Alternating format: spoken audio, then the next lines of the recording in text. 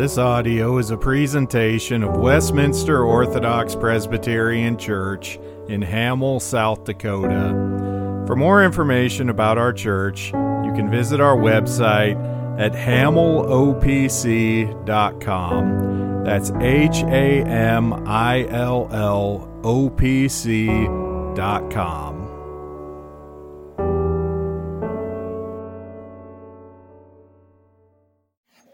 If you please turn in your Bibles this evening to the end of John chapter 18. We'll begin at verse 39. Look at the last few verses of John 18, and then we will continue on into chapter 19 through verse 15.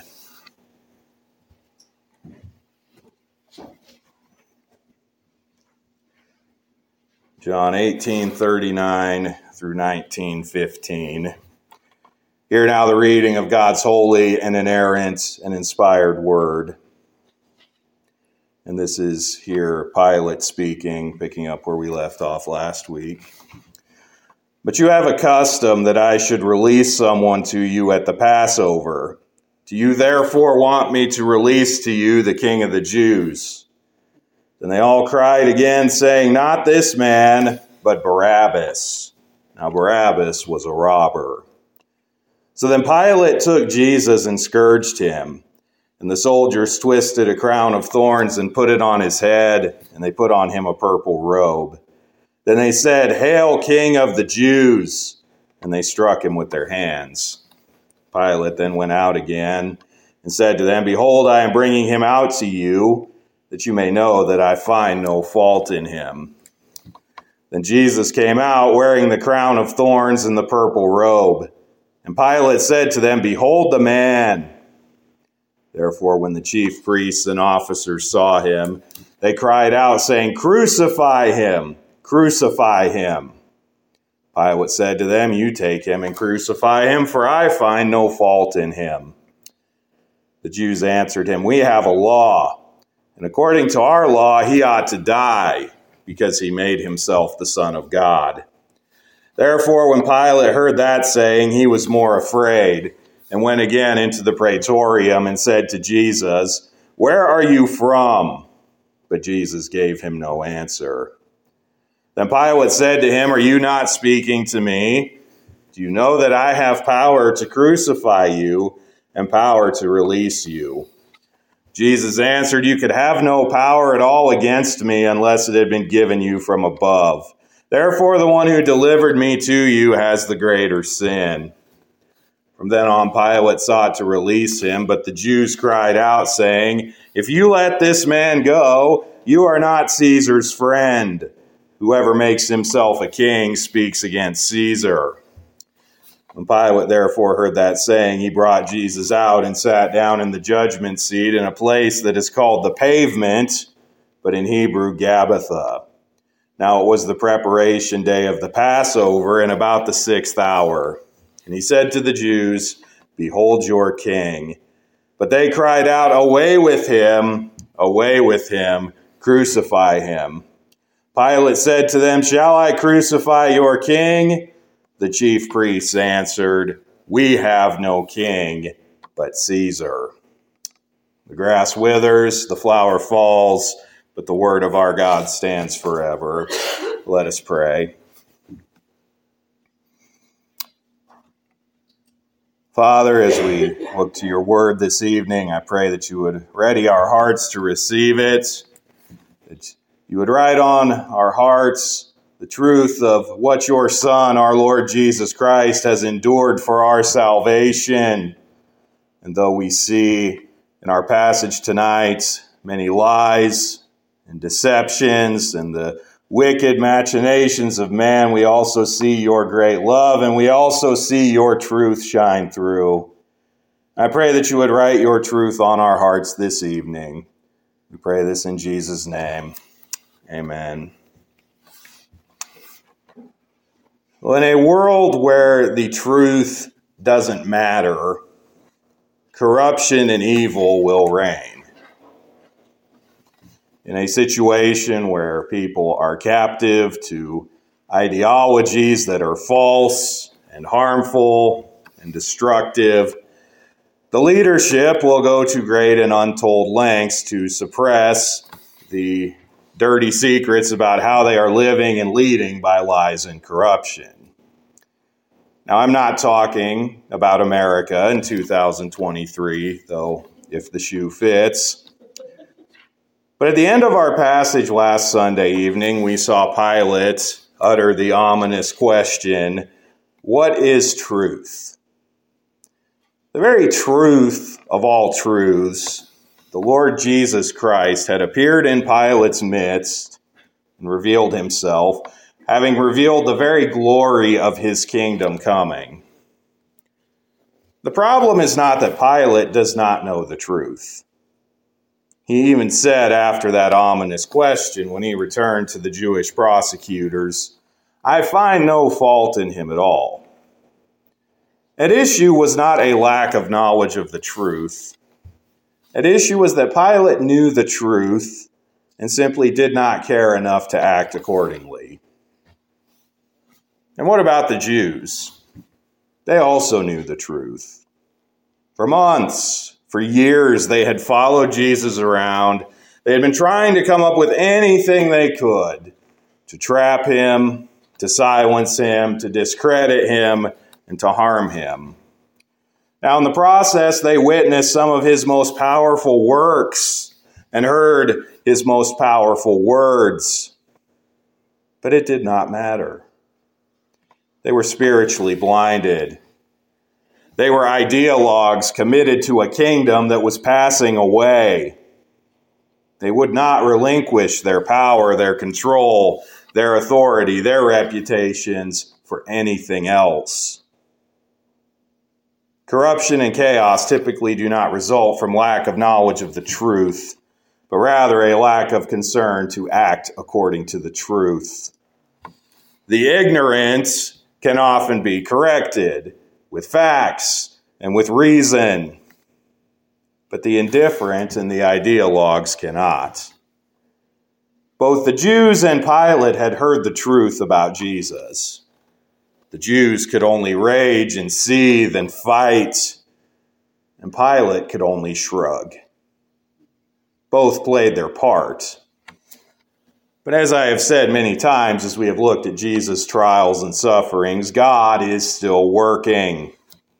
There is only one way this can end. Jesus has already said many times how this ends. It ends with him suffering and dying for the sins of his people. He knows this. He purposes this. He wants this. He is not merely a man subjected to the whims and corruptions of evil men. He is God in the flesh, using the very evil and corruption of men to accomplish his purposes. In the last two installments from John, we have looked at Jesus' Jewish and Roman trials, respectively. Tonight, we look at the final showdown, the final confrontation, as Jesus' destiny, though already determined even from eternity past, is worked out in time and space and at the hands of evil men. We'll look at this final showdown tonight in 3 points. First, avoidance. We see this starting in verse 39 of chapter 18 and then continuing through verse 5 of chapter 19. Pilate tries a few tricks to appease the crowd and release Jesus, but they fail. And second, we see abdication in verses 6 through 11. Pilate, realizing that his attempts at appeasement have failed, he tries one last time to get something out of Jesus that will help, but to no avail. And then third, we see abandonment in verses 12 through 15. The Jews reveal their true priorities as it relates to their God and his word, and Pilate simply leaves Jesus to their whims and gives the Jews what they want. So avoidance and abdication and abandonment, those are our points for this evening. First, we see avoidance in the end of chapter 18 through verse 5 of chapter 19. Now, the last thing that Pilate said at the end of our passage last week was that he found no fault in Jesus. In a perfectly just and proper legal proceeding, that would have been the end of it. I find no fault in him. He's not guilty of the charges. Let him go. But Pilate is corrupt.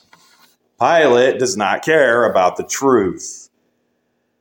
Now, it is often depicted that Pilate caves to the crowd's demands because he is afraid. There was some fear, certainly fear of man at work, and that fear intensifies later, as we see in the text. But I don't think that fully accounts for his actions. If you know anything about the Roman Empire, they had very little to be afraid of. I mentioned before an incident recorded in Luke 13:1 where Pilate had mingled the blood of certain Galilean rebels with their sacrifices. In other words, Pilate was no respecter of the Jews. He would kill them and even commit sacrilege against their religion if it meant maintaining Roman power and Roman order.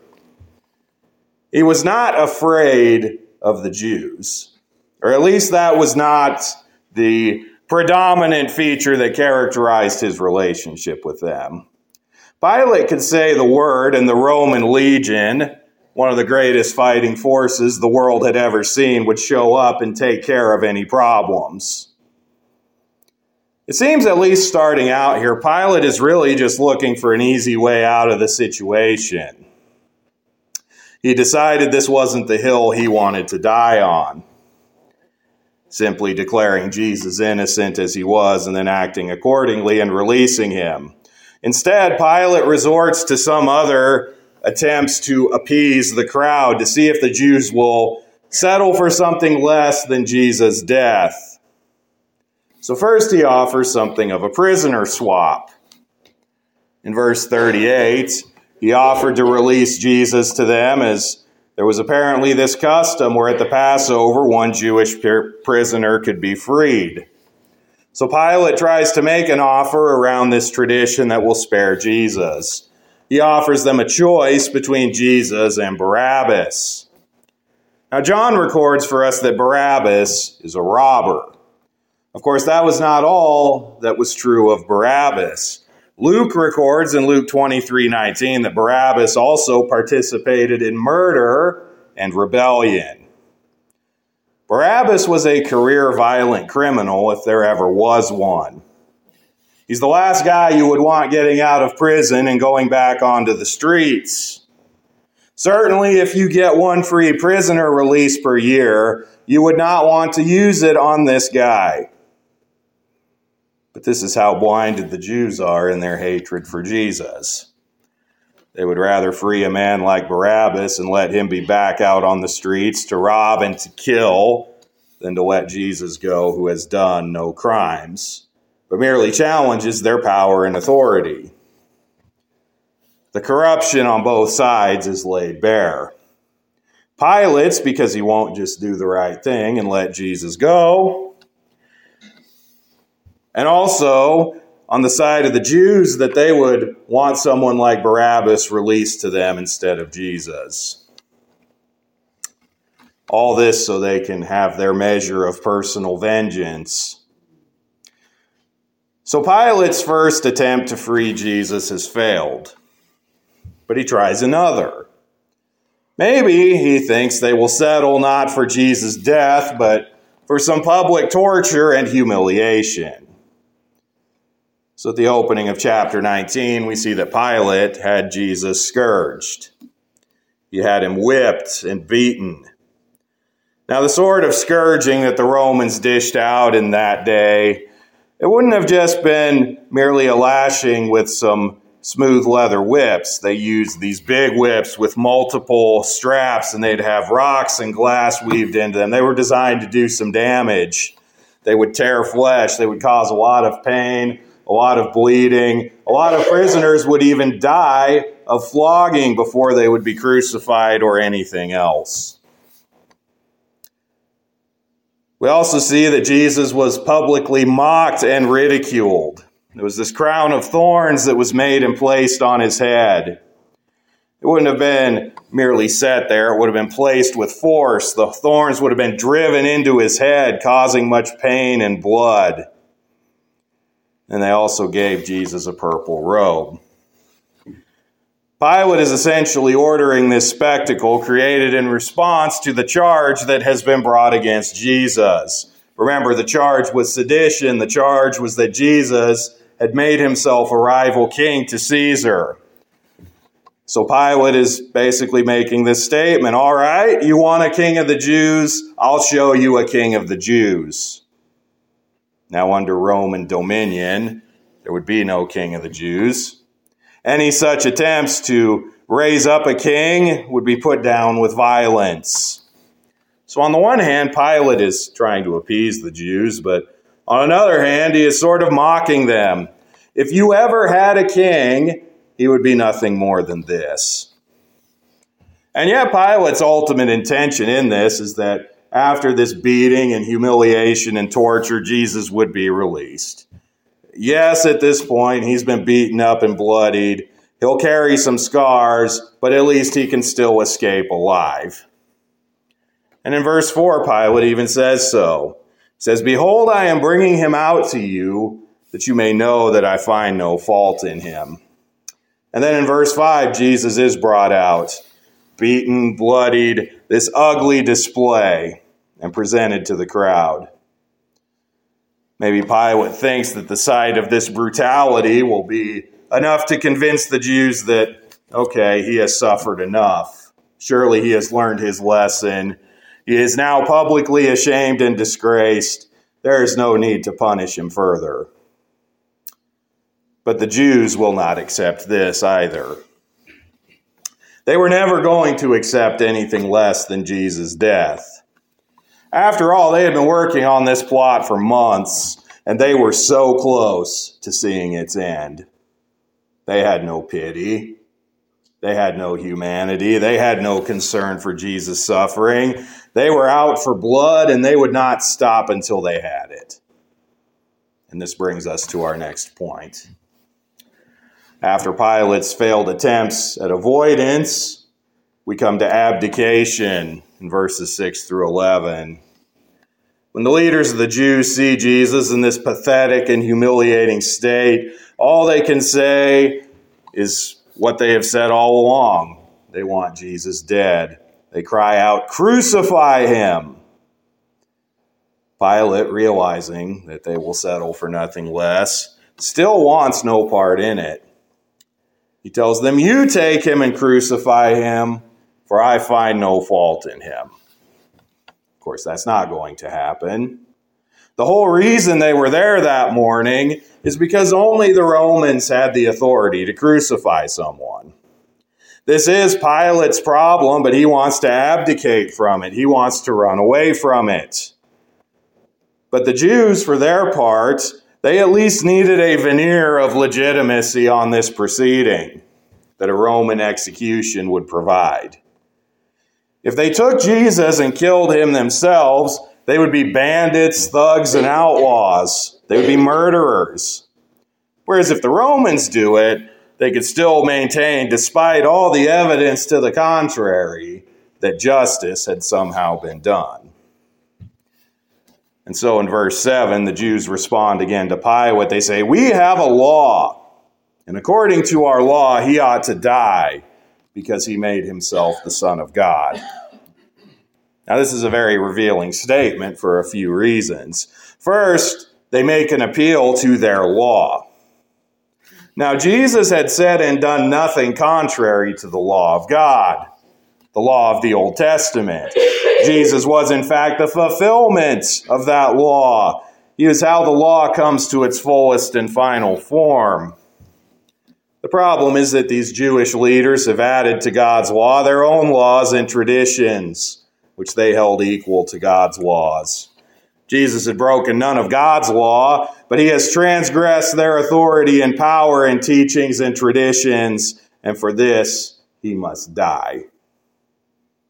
Of course, this also represents a moving of the goalposts regarding what they told Pilate before. It's a different set of charges that they are really interested in.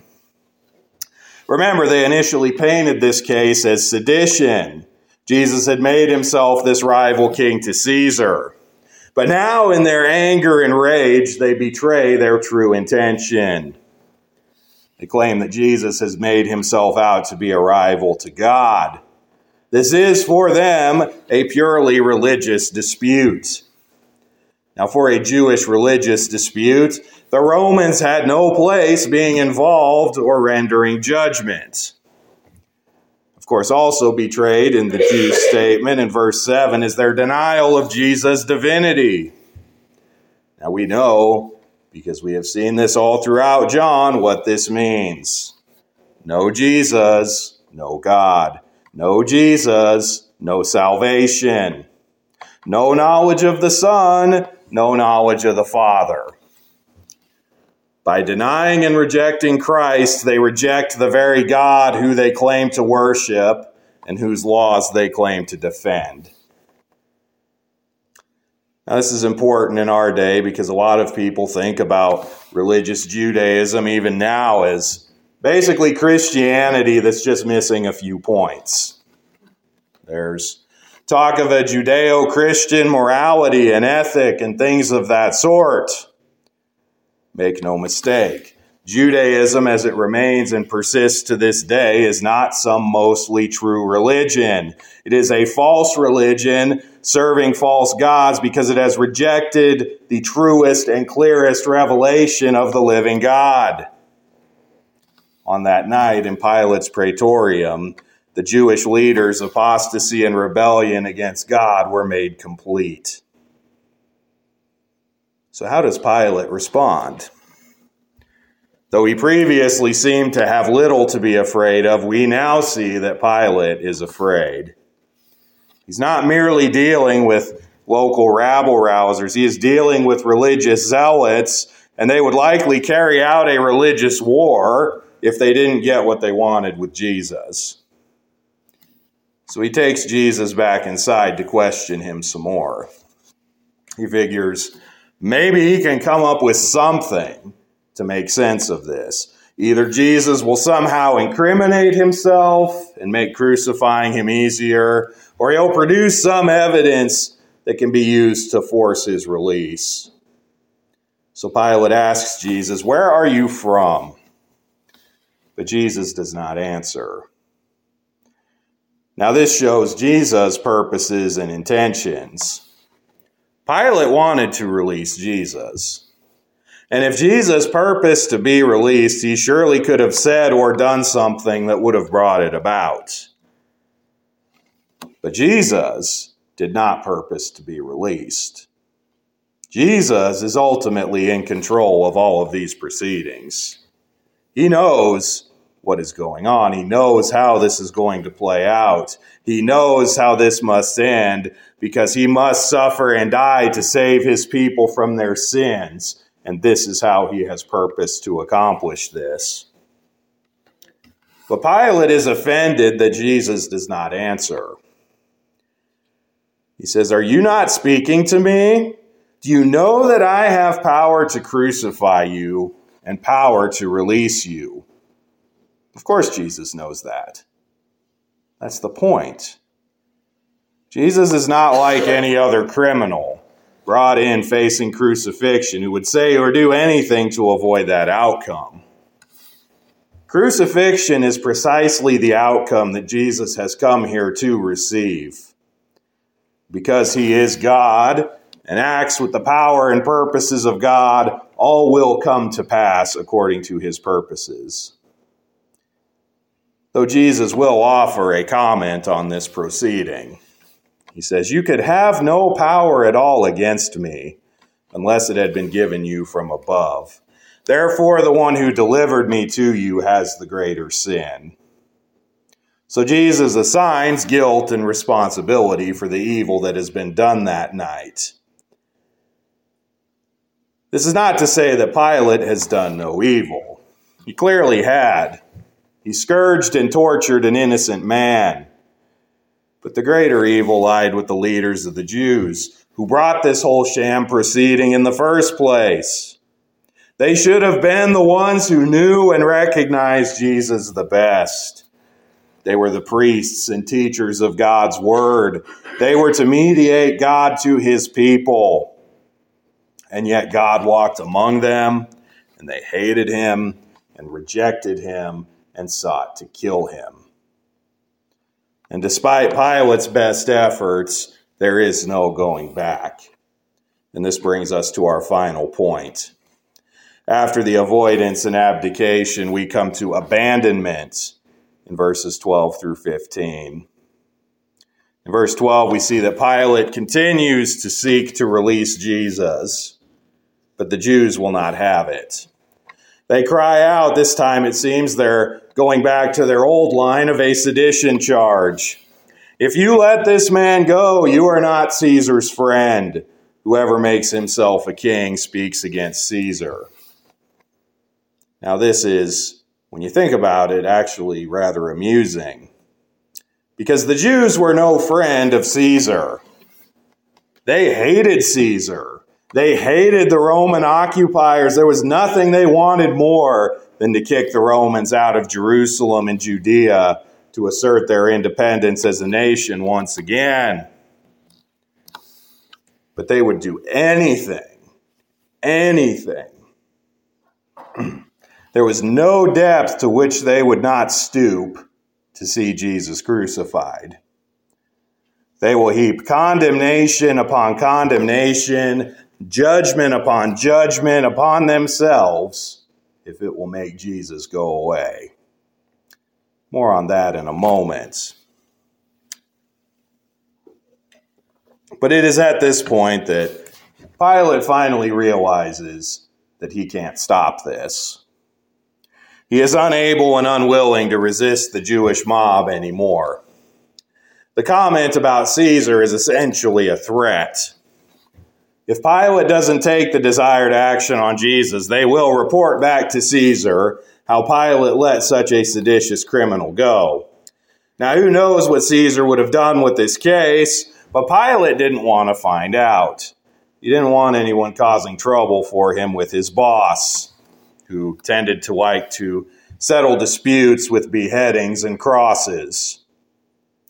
So Pilate brings Jesus out and sits in his judgment seat, the place where judicial verdicts were to be rendered. This will be a legal and properly announced judgment. The Jews will get their Roman stamp of approval. And we get here a time marker. It was the preparation day of the Passover week. Preparation day was Friday, the day before the Sabbath. Since no work, no cooking, things of that sort were permitted on the Sabbath, Friday was the day to get everything ready, hence the name. Preparation. And this was a more important one than usual, being the Passover week. And it is the 6th hour. It's about 6 o'clock in the morning. This proceeding, these trials and such, had gone on all night, and they were finally coming to an end. So the first words recorded here that Pilate uttered from the judgment seat were, "Behold your king." Now this was not meant sincerely, but it told more truth than it meant to. Just as Caiaphas, the high priest, once unintentionally prophesied that it was better for one man to die in place of the people, Pilate here unintentionally prophesies that the one who he presented to the Jews that morning was, in fact, their king. Though they would not acknowledge him as such, though they would rather conspire and kill him, he was no less their King of Kings and Lord of Lords and only Savior. And how quick and loud was their rejection. They cried out, "Away with him! Away with him! Crucify him!" Pilate gives one last out, one last chance to change their minds. "Shall I crucify your king?" And here we get perhaps the greatest show of treason of all on the parts of the chief priests at the end of 15. "We have no king but Caesar." Again, they say much more than they intend. In their minds, they were lying, which was bad enough. They hated the Romans. They hated Caesar. They had no intention of honoring or serving Caesar. But they would say they had no king but Caesar in order to get the desired outcome. But though they didn't mean it, they told the truth. For certainly, memorialized in their words and seen in their actions, God was no king over them. Christ was no king of theirs. This treachery against Jesus was the greatest act of rebellion, the greatest of transgressions against God and against his anointed king. They really had no king but Caesar. They had no life but this life, and no country but an earthly country, because they rejected and scorned the Lord who might save them. So all that is left now is for Jesus to be crucified, which we will look at next time. But fully, finally, explicitly, verbally, these leaders of the Jews have abandoned and forsaken their God. Their condemnation was upon their heads. But what about you tonight? Tonight, your king is presented before you. Behold your king, the Lord Jesus Christ, who suffered all these things according to the definite purpose and plan of God, so that you, even you, might be saved. Do not be like those who scorned him and reviled him. Don't be like Pilate, who just didn't want to commit, didn't want to go through the trouble, didn't want to get involved. Jesus would go to that cross and he would suffer and die. He would drink the cup of God's wrath for his people. And those who by faith repent of their sins and believe and receive him are forgiven their sins and receive the gift of eternal life. But to walk away, to throw up your hands and shrug and ask, what is truth? Or to walk away trusting in another, maybe not a Caesar, but some other Lord, someone or something else that you think might save you, that is the way of death and hell and condemnation. Christ died so that we might not die, and he lives that we may live. Do not scorn him. Do not scoff him. Behold your King. Trust in him tonight. Let us pray.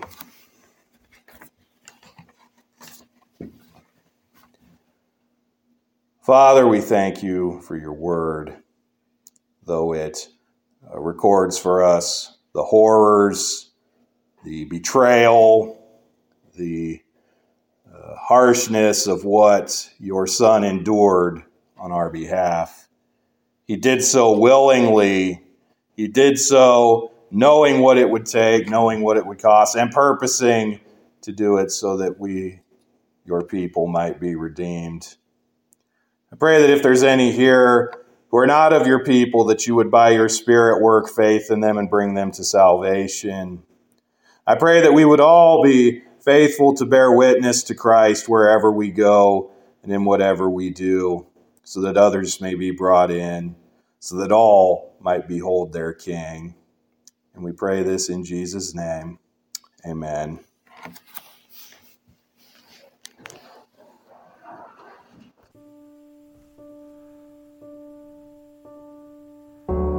Thank you for listening to this audio presentation of Westminster Orthodox Presbyterian Church in Hamel, South Dakota. For more information, you can visit our website, hamillopc.com.